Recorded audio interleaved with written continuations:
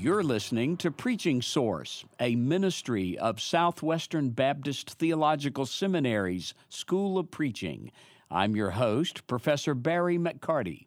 I'm Aaron Halstead, content manager and editor of PreachingSource.com, in the studio today with Pastor Jason Paredes. Pastor Paredes is the lead pastor of Fielder Church in Arlington, Texas. He's served in that capacity since 2016. He's been married to his wife, Virginia, since 2001, and has 6 children, 5 daughters, and 1 son. Pastor Paredes, it's good to have you in the studio Great today. to be here with you. All right, well, we're going to be talking about preaching and church vision. So in my reading and understanding of this, it kind of seems like when a pastor is trying to communicate the vision of the church, the church's mission has been given us by Christ to fulfill the Great Commission. So in your opinion, is there a need for the pastor to contextualize that mission in such a way to fit his particular church and his particular context? And if so, how does he go about communicating that vision to his church? Yeah, these actually happen to be 2 of my favorite things, preaching and vision. And I absolutely think they have to come together and be spoken about. So there's no doubt that there is a general mission for the entire church. I mean, the Great Commission is stated clearly for us. No one has to make up anything new that we do, but the expression of the church, the way that's lived out in the local body, matters immensely. There's a reason why God has created so many different local expressions that have so many different nuances to them, because we're trying to reach the world, and there's so many nuances and differences of the world itself.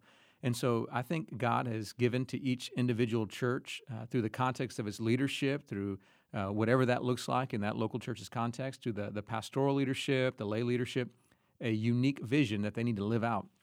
And so I think that if a shepherd is going to do his job well, he's going to seek the Lord. What does it look like in our context? We have different environments. We have different people around that we're trying to reach, different socioeconomic levels, ethnic diversity, age diversity, and all those are part of what the church's mission is. And so there's a lot of studying of the context that goes into asking and praying, which is something I hope we talk about some more, and asking the Lord to give it to us. And then once the Lord has communicated that vision to us, then we have to broadly communicate it to the church body, which I'll be honest with you, Aaron, there was I was a Southwestern student. I graduated from here about 14 years ago and loved my education. But one of the things that I didn't know how to do when I left was to communicate vision. Knew how to preach the word, but how do I communicate the vision that God has given our local body? And so there's been a lot of trial and error, a lot of discovery as I've gone through this process, but learning how to communicate vision is one of the most important things. And probably, I wish someone had taught me this early on. Vision is not a statement. Most people think vision is a statement. You got to have a slick statement, everybody's going to get it. But vision is actually a picture of a preferable future. Where is the Lord calling you to go to? What does that destiny look like for you that the Lord has laid out? You don't have to invent your own. He'll reveal it to you. But how do you communicate that? Well, if it's really a picture of a preferable future, then that's a story. That's not a statement. And so I've discovered in my time at leading the church that I have to be able to tell a story. What is it? Who are we in the future? My practice was to write an article describing our church a number of years in the future. And it's telling the story of who we are, what we value, what we strive toward, what we're accomplishing. And that's how I've been able to communicate vision. So when I've seen in leadership discussions, once broadly speaking in terms of an organization, when they have their mission and their vision, normally the next thing that gets talked about is what are the values of that organization. So in terms of a church, if what the church values creates the culture of that church, how does the pastor, staff, elders, whoever's involved in making that decision, how do they choose the values that they're going to emphasize in their particular church? You know, I think for us as the church, since Christ is the head of the church, the only way we can really articulate values is to look at what did Christ value, and then you apply it to your context. So the haunting question that I had, the one that was just eating me alive as I was beginning to step into leadership, and I've been at Fielder for almost 14 years now. Started doing Spanish language ministry and missions, and I moved a bunch of different roles until finally they could find no other place for me, so they just made me the lead pastor of the church. But so I got to see it from a bunch of different angles.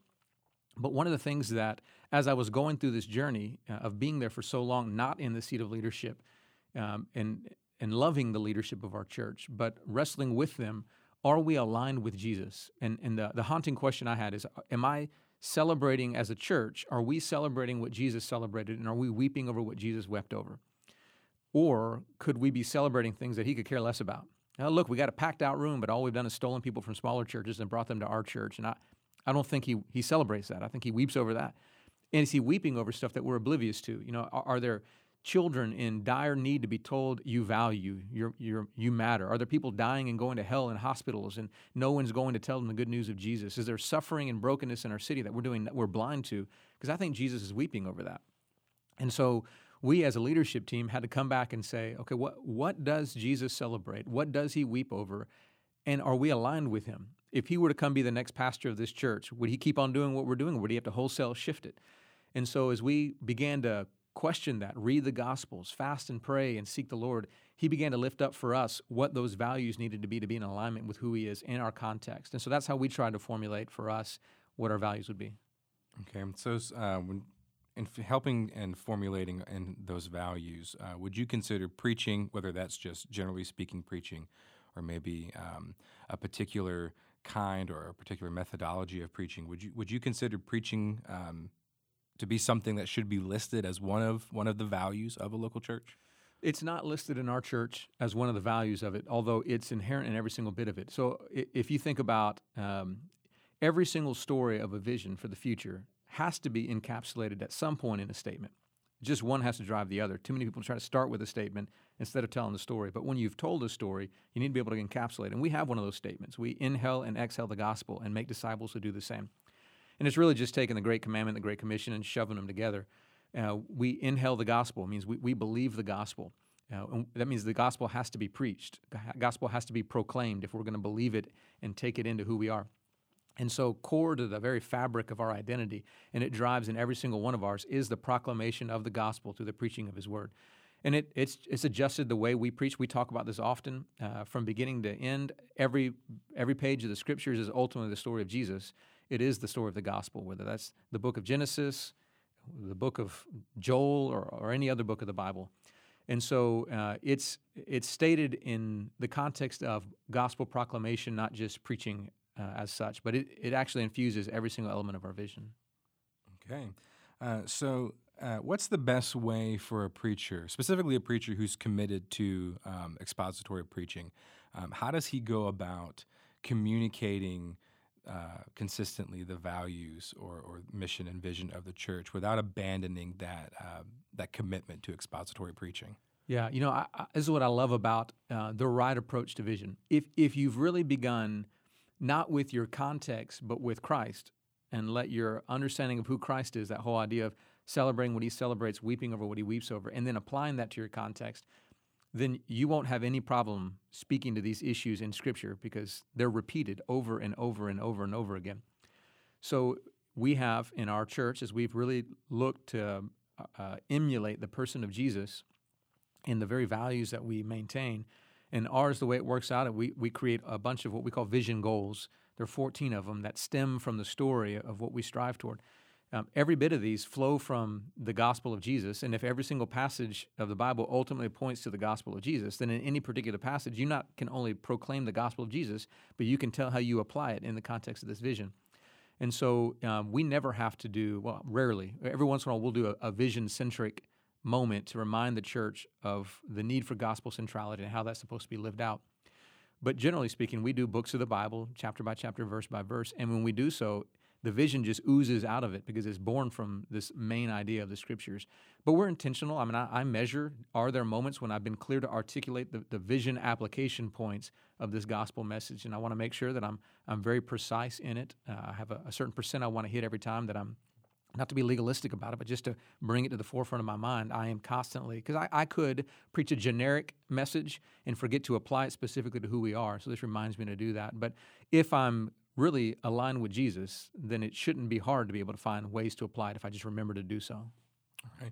So you've talked about this some, but what I'm gathering is that once a church has this vision, this mission, and these values set in place, those come across and turn into somewhat parameters on how this is the types of ministries that we're going to be doing specifically. So how does a pastor or staff help translate that vision or that those set of values into those parameters, maybe standards that then explain or communicate to the church that these are the types of ministries that we're going to be involved in? Yeah, and that's really where the rubber hits the road. It's easy to communicate a vision when no one knows the cost of that vision. You know, it's hey, we're going to charge hell with water pistols, and we're going to change the world, and everybody's going to jump up and shout, hallelujah, yeah, let's do it. Until, wait, you're taking away what? My children's choir? You're taking away this, and I'm not going to have that. And whoa, slow down here. What are you doing? So, I mean, the real cost of it is when you, because to say yes to certain elements of vision, you're going to say no to a whole host of other things. And that's when it gets hard. And so for us as a church, these are the most complicated leadership moments. When you're trying to lead a congregation to see that there's more than what they've settled for. And I'll be honest with you, this kind of thing doesn't happen without prayer and fasting. And this has actually been central to what the Lord has allowed us to do at our church. Maybe it was desperation that allowed us to stumble onto this. I'm not really sure where it was born from, probably desperation. But I had the first time where I was starting to step into the leadership of the church, and I knew I'm not skilled enough. This is my first pastorate as a church of thousands. I don't know what I'm doing. And I'm trying to lead people much wiser, more experienced, mature, whatever than I am. And I realized, God, unless your spirit moves, I'm sunk. I can't help the people accept the parameters this vision puts around us unless you move, Spirit. So we actually began, the first time we went as a leadership team, we went out to the middle of summertime up to Colorado, the mountains where it was a little bit cooler, and we just for 3 days fasted and prayed and sought the Lord and said, we're just going to read the Gospels, we're going to align ourselves with you, and we're going to try to make sure that we walk out of here knowing who you are, Jesus. And when we came back and our church knew that we had been praying and fasting over them, over the direction and the vision of the church, it was amazing the amount of leadership credit they gave us. I don't know if I like the decisions you're making, but I know you've been with Jesus. And if you've been with Jesus, I'm willing to follow you. And people are remarkable in the respect they'll give leadership if they think this person is actually in tune with Jesus, is walking according to the Spirit.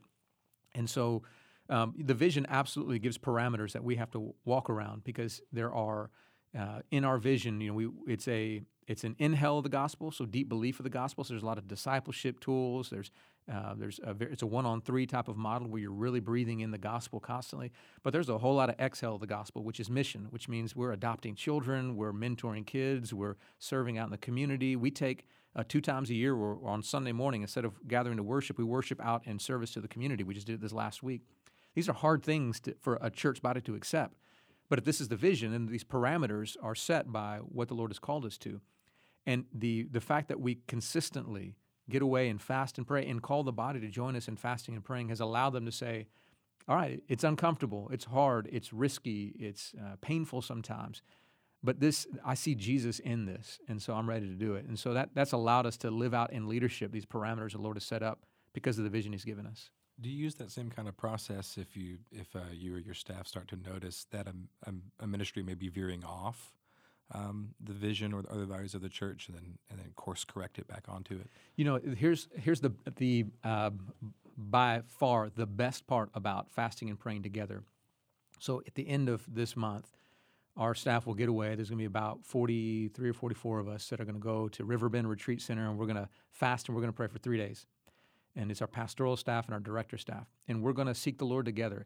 And I'm amazed, and I shouldn't be amazed, but I'm amazed how the Lord aligns people, and I don't have to do it. Because they're hearing from the same Spirit. And we have one tuning fork, and we're all tuning ourselves to Him. And so there are so many times when a ministry has been deviating, and we get away and we fast and we pray, and they come to me saying, hey, we've been deviating. I need to get back. And I promise you, it is 1,000 times more effective when the Spirit tells them than when I tell them. And so my job has been to press them toward communion with Christ, press them toward growing in their own faith, and they self-discover more often than not. Mm-hmm. So as you've sought to do this and implement this at Fielder Church, what would you say would be maybe the number one lesson that you've learned in terms of leadership that you think would be beneficial for our audience of pastors listening to this? I think leadership is it is an exercise in discovering and trying to blow up every insecurity you have. Leadership is the most exposing thing I've ever been a part of, because everything I'm not good at becomes readily visible to the people around me.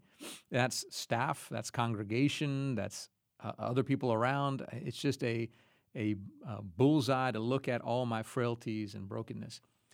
And that's not a bad thing. And that's what I want to tell anybody who's walking into leadership, or what they need to keep in mind.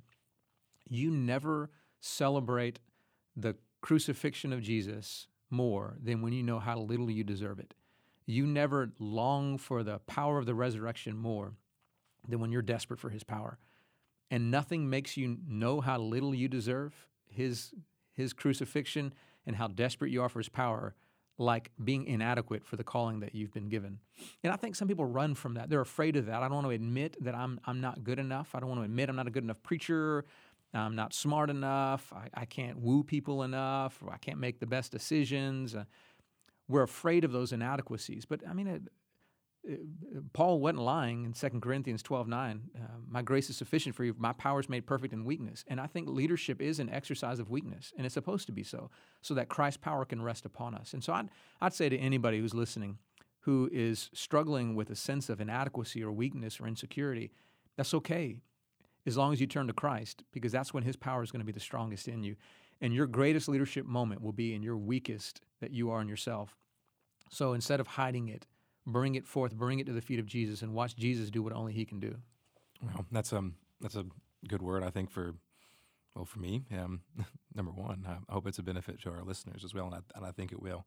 Our guest today has been Pastor Jason Paredes, pastor of Fielder Church in Arlington, Texas.